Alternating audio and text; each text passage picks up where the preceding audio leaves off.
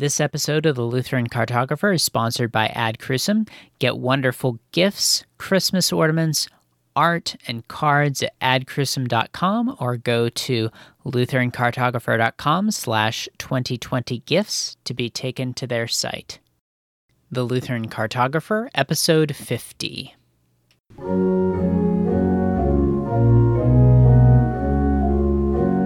Welcome to the Lutheran Cartographer, the podcast where we explore what it's like to be Lutheran in different places.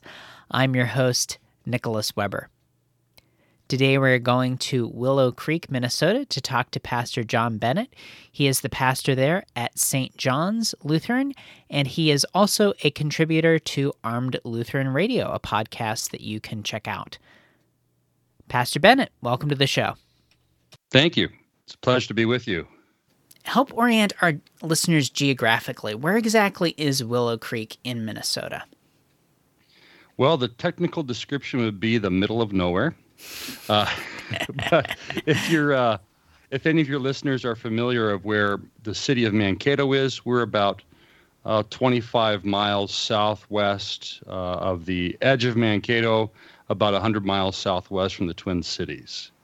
Okay. So right smack dab in the middle of the southern part of the state, about 25 miles or so north of the Iowa border. I see. All right. And tell our listeners a little bit more about yourself. What's your background? Where have you lived before you came to Willow Creek?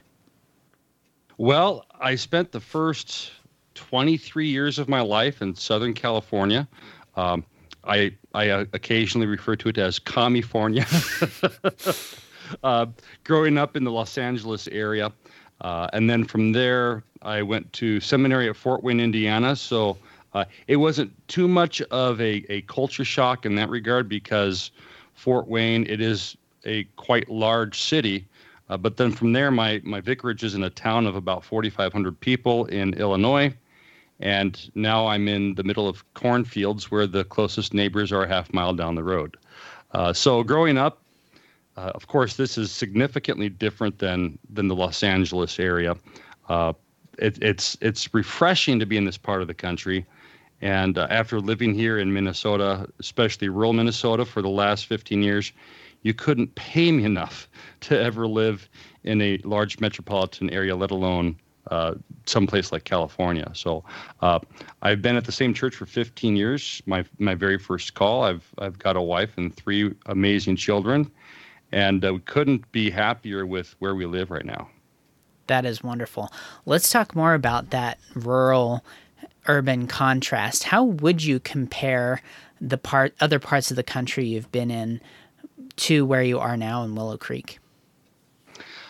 You feel a little more isolated, but at the same time, you feel a lot more connected to the people that live in the area. So, just for example, growing up in the San Fernando Valley, we had neighbors that we didn't know. And yet here in Minnesota, you've got your neighbors a half mile down the road and you know all of them. It's wonderful. So there's that, even though you're more spread out and more isolated in that regard, there is a much deeper closeness and a feeling of being a tight-knit community here in this rural area. One of the things that's also I wouldn't say unique, but unique at least to rural churches and farm communities, is that most of the people that are members of the church live within a 5-mile radius of the church. And so, this is Willow Creek, as they call it out here. They don't call it Willow Creek. If they'll know you're not from Willow Creek if you say Willow Creek. So, but we're so small we don't even have our own zip code. We're just a little tiny blip on the map. And it was kind of, a shock to me when I had the call service at seminary. That was 2005. This was before, Google Maps even existed. There was MapQuest, but it still was in its infantile stages compared to today. And I typed in the address for the church that I had been called to, St. John's, and it said, could not find your destination. So I knew I was going to be in the middle of nowhere at that point. I see. So now that we are in the middle of nowhere here in Minnesota, what would you say are some of the best parts about being there? The best parts, it's quiet. The neighbors, having neighbors that you can walk around your house and not worry about people looking in through the windows, but at the same time, you have neighbors that will care about you. That if you're dealing with anything, you need help with a big yard project or something, it's not hard to find help. There'll be people that'll drive by and offer to help you if they see you're working on something out in the yard.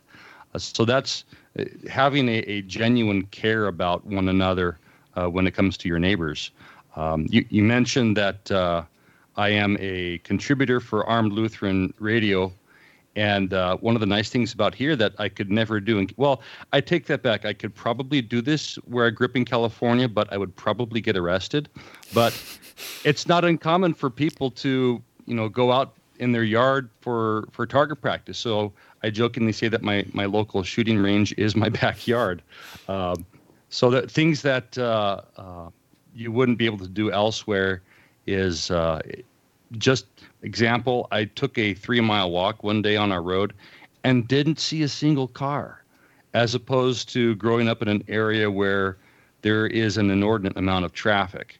You don't gauge the distance of going anywhere by the miles, but by how long it takes you in traffic. Mm-hmm. Yeah, definitely. What would you say are some of the most challenging things about being there? Most challenging, internet access. That's probably the most challenging thing. The only options available are satellite, which we tried and it was terrible. There are services where you can get an antenna on your house and it connects to receives a signal from a repeater that's who knows how far away. We had that once before, terribly unreliable. Or I guess if you're really desperate, you can go with dial-up. But the one that we use right now is the way that we are talking, cell phone. So we have really good cell phone service where we live. So at least that way we get a strong internet connection. So that's one of the challenges. Other challenges, at least compared to where I grew up, is winter weather. That we'll get a storm where now we haven't had any tremendous storms recently. This year we've only had a few light snows, but you can get a foot of snow that keeps you from going anywhere for a day or two. We had an ice storm a few years back where it took out our power for 2 days. So those are some things that you wouldn't necessarily have to encounter if you were living either in a big city or a place where they have a warmer climate. Just having to go grocery shopping, you're looking at a half-hour drive in one direction to do your grocery shopping. I mean, there's little mom-and-pop stores that are closer, but to get everything you need, you're looking at an hour round trip. So, but the nice thing is there's no traffic. Yeah, that is good. When people think of the Midwest, they often think Lutheran. So what would you say it's like to be a Lutheran in South Central Minnesota? In this particular area, I jokingly say you can't swing a dead cat without hitting a Missouri Synod church. So there are a plethora of Missouri Synod churches out here. And a lot of that goes back to the horse and buggy days where German Lutherans immigrated to this area and settled here. And, you wouldn't want to go more than, 5-7 miles in a horse and buggy on a Sunday morning to get to church. So where we live right here, there is within a 20-mile radius, something like 18 Missouri Synod churches. So there is a wide range of churches to choose from. And one of the refreshing parts, too, about this is that there is most these churches are, by and large, strong confessional churches that appreciate the liturgy and the sacred hymns of the church. So that's it's where I grew up in California, you might have to drive for quite a distance to find a church that used the liturgy.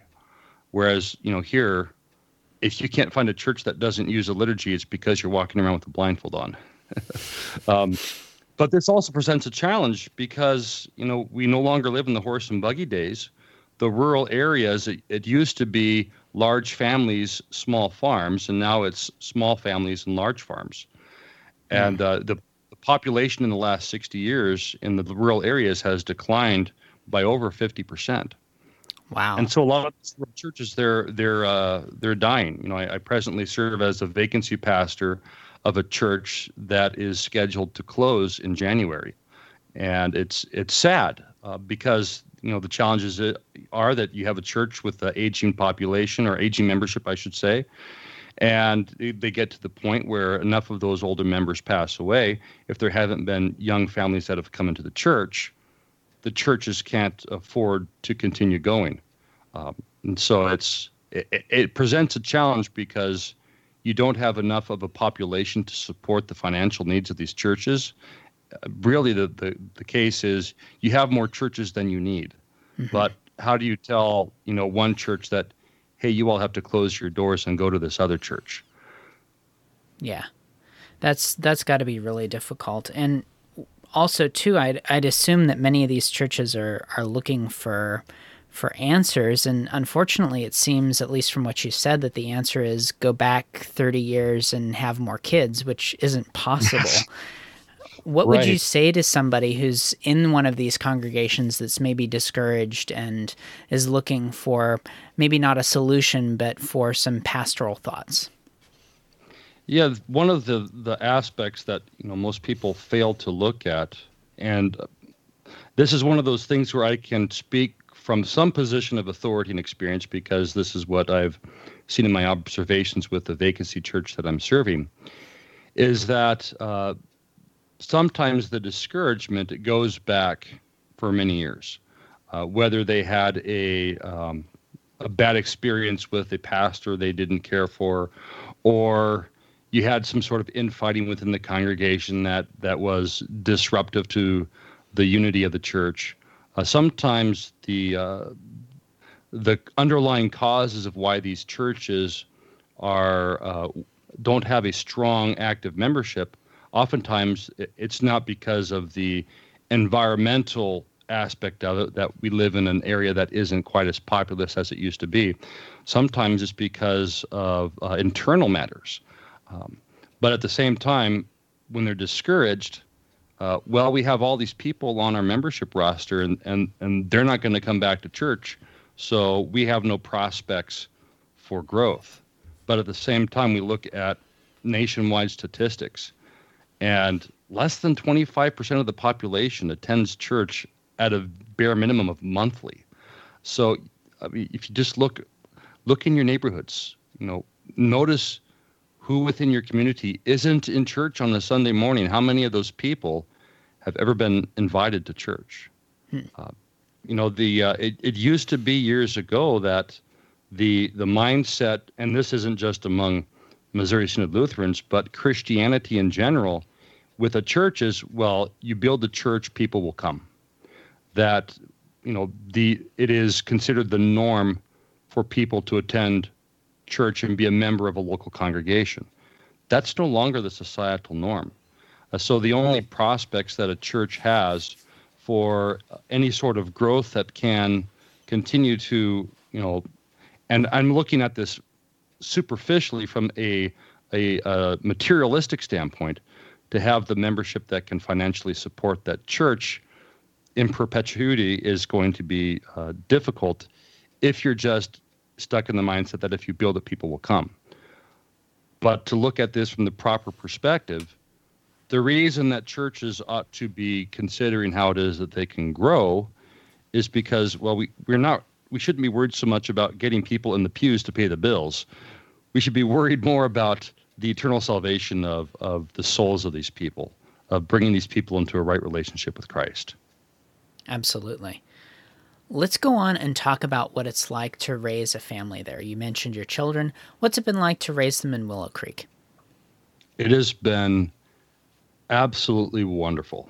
It is just a tremendous blessing to be able to, and I grew up at a time and place, and perhaps it's because we didn't have the internet then and we don't hear about all the terrible stuff that happens in the world.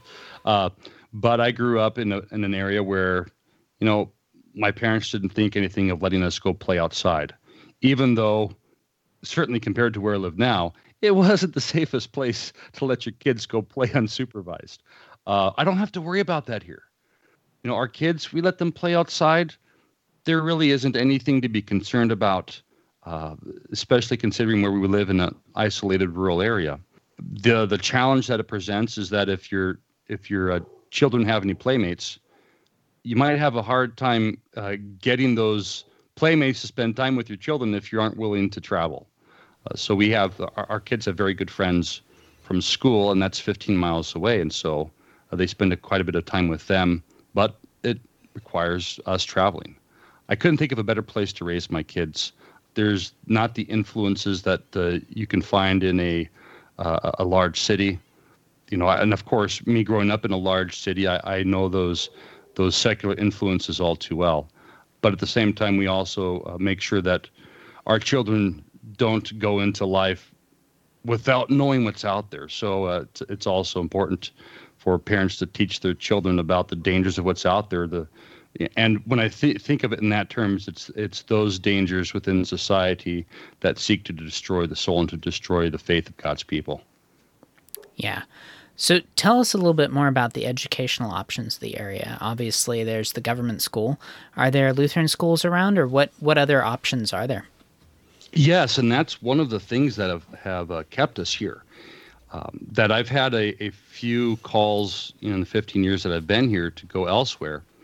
And the most recent one, there were no Lutheran schools whatsoever. My wife is a Lutheran school teacher. She teaches at the same school where my children attend. And one of the blessings with that is, we don't have to pay anything for tuition since she is a teacher there. And then we also have a Lutheran high school, and that's one of to me that's a big deal because there aren't many Lutheran high schools nationwide, and so if you live in an area where they have that, I mean, you take advantage of that, because to have your children receive an education where, in my opinion, not only is the quality of the education better, but you also have your children are being taught the faith as opposed to being taught things that are contrary to the Christian faith. So we have opportunities for Lutheran education, and there's multiple Lutheran elementary schools within the area. And again, though, we have the same challenge with our Lutheran schools as we do with our Lutheran churches, in that you have a decline in enrollment. You have an increase in expenses, and it's hard to keep these schools going. Yeah, that is a challenge. Let's take a moment for a word from our sponsor. Advent is already here, and Christmas will come shortly thereafter. Ad Crucem wants to help you get ready this season with their wonderful collection of gifts, art, greeting cards, and Christmas ornaments. These things are great. They recently sent me some of their Christmas ornaments. They're pewter. They have a nice weight to them with striking designs on the front. They'll make a great gift for a loved one or a beautiful adornment for your own tree. They have a bunch of different designs. I gave one of their baptism ornaments as a gift recently, and I was proud and happy to do so. Ad Crucem also sells greeting cards and Christmas cards, one of my favorite of their offerings. They have just the right art on the front to punctuate the message, which is always robustly Lutheran. No saccharine, overly sweet bromides here. You'll find just the right message for every occasion. Check out their wonderful things at adcrucem.com. That's ADCRUCEM.com, or go to lutherancartographer.com/2020gifts to be redirected to their website. Check them out. Let's get back to our guest. Let's now turn to the coronavirus, something that's on a lot of people's minds right now. If you had to rank Minnesota like on a scale in terms of government response from, say, maybe with California and New York on one end of the scale and maybe Florida and South Dakota on the other, where would you place Minnesota in terms of its draconian or non-draconian response? I would say it's not too far away from places like California and New York. Just as an example, the most recent executive order from the governor, it stipulates a fine of $1,500 or 90 days in jail for people who are not of the same household who are caught socializing with one another without wearing masks. Oh my, that's horrifying. Yes. Yes. And hilarious at the same time. Right. I mean, it's really, you're going to try and police this? So I have broken the governor's executive order just about every single day since he signed it, except for those days where it was just me and the kids and wife at home and we didn't go anywhere. But when the start of the pandemic, we didn't have public services for, it was 4 to 6 weeks. I can't remember exactly how long that was. And then but in the meantime, though, there was a full worship service with the liturgy, the music, the hymns, and all that was on Facebook, so people could still, quote unquote, attend worship. But since then, we've had services every Sunday, except for the 2 Sundays where I had the virus myself. So he decided we weren't going to have church for those 2 Sundays. But it's been refreshing, at least with St. John's Willow Creek, that our attendance, once we reopened for public services, we've had pretty strong attendance. We've been maybe 80% of what our attendance normally is. There's still a number of elderly who haven't attended out of fear of the virus. And that's fine. There's still, I delivered DVDs of the service to the shut-ins and that sort of thing. But as far as the state overall, it has been, getting back to your original question, it has been rather draconian with the measures. So I keep saying it'd be great if southern Minnesota could be annexed by South Dakota, but I don't see that happening anytime soon. I see. Wow, that is something else. Let's turn, though, to happier things. Tell our listeners about what sort of, if you had a friend coming into town, what sort of activities, restaurants, what would you recommend seeing, hidden or not so hidden gems of the area? Hidden or not so hidden gems. There isn't a lot of, touristy type attractions in the immediate area. One of the things that guests enjoy doing is going to my local shooting range. So sometimes, people come from out of town, family, friends, that sort of thing. We might go out in the yard for a little bit of range time, which is always a good time. But there are some hidden gems. There's some really good restaurants. There's this little cafe called the Amboy Cottage Cafe. It's about 8 miles from us, just in this little town. Really good food. A really nice atmosphere. Of course, we haven't been there since all of the insanity happened with this coronavirus stuff. There's the town of New Ulm, which everyone around, all the old timers, they pronounce it New Ulm, even though it's spelled ULM. So I have no idea why that is. But it's a really cute little town. It has a lot of old-fashioned German restaurants. It's home to the second oldest brewery in the country, Shell's Brewery, and they have brewery tours there and so forth. There's a lot of wineries in the area. Those wineries, many of them have good restaurants. There's one winery that also has a distillery, and so you can take the distillery tour, and they have their tasting room, and so there's a lot to do locally if that sort of thing is what a person's looking for. Of course, everybody, you think of Minnesota, and what do people think of? They think of the Mall of America. So that's, of course, it's 100 miles away from here, so we don't get there too often. But there's people that like to make, take a few days to go up there and see what's up there. But I would, there are some outdoor parks that are quite beautiful. Not too many in this area. There's a Minneopa State Falls Park, which is a really nice place. But a lot of the more well-known parks, you have to go up into northern Minnesota for. I see. Okay, great. You mentioned your range time. What is your favorite thing to shoot right now? Right now, nothing, because ammunition is expensive and hard to find. Yeah, that's true. But if I had to, I have a number of pistols and shotguns and rifles, and Um, AR-15s are always fun. I have an AK as well, and that's fun and cheaper to shoot, except for not right now because ammunition is more than twice what it used to be. Oof. But I enjoy doing it.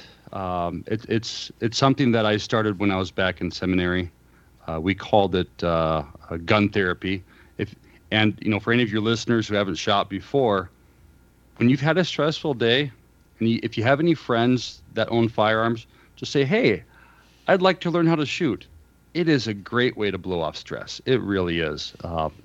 It's granted, nowadays with the situation with ammunition supply being what it is, your friend might ask you to buy the ammunition, but it's fun. I really enjoy it. I do believe in the Second Amendment for purposes of self-defense and that sort of thing. So I also have a mindset towards doing what's necessary to protect my wife, my children, and myself. Absolutely, yeah. And I would encourage listeners to check out the Armed Lutheran podcast for more about that. But let's take just a moment, since we do have you on the show. Give us your 2 to 3 minute sort of brief pitch on why self-defense is important and why the Second Amendment is important from both a vocational standpoint and a practical standpoint. From a vocational standpoint, we have an obligation to protect life. And for me, the discussion of the Second Amendment is connected to our pro-life stance. Now, when it comes to self-defense, I don't want to get too much into statistics, but if you look at it just from a statistical perspective, that firearms are used in cases of self-defense many, many times a year, far more times than that trigger is pulled and it ends a life. And so the end goal when it comes to matters of self-defense in the Second Amendment, from both a Christian standpoint as well as just a practical standpoint, it's to prevent the taking of any life. But in the case that any life is taken, the person that survives in that case, we're hoping that it's the good guy, the person who is forced to take that very drastic step to using lethal force to defend their life. So our desire is to protect life from conception to natural death as pro-life Lutherans. And so the Second Amendment is closely tied to that. We also have the instructions in the New Testament where it says that he who would not provide for his family is worse than an unbeliever. I'm grossly paraphrasing that, so forgive me for not quoting that word for word. But that includes protecting your family.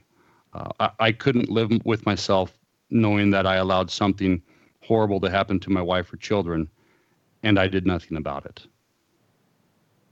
Yeah, that makes sense. That position that we are called to care for those around us, and one of the ways we can care for them is to make sure that they're well protected. Is that a good summary? Absolutely. And this also extends to the church as well. I would have never thought of the importance of having responsible gun owners concealed carrying at a worship service. But ever since the Sutherland Springs church shooting a few years back down in Texas, where many people lost their lives, the importance of that, that really changed my mind. I thought something like that's never going to happen here. And that's what I'm sure the people of that church had said too until it happened. So it also has an application to the church. Yeah, sobering things to think about, but things that we should address nonetheless, even if even the uncomfortable, sometimes the uncomfortable things are the most important things to talk about. Right, absolutely. All right, so now as we start to close out the podcast, I want to make sure to give you the opportunity to point our listeners where you'd like.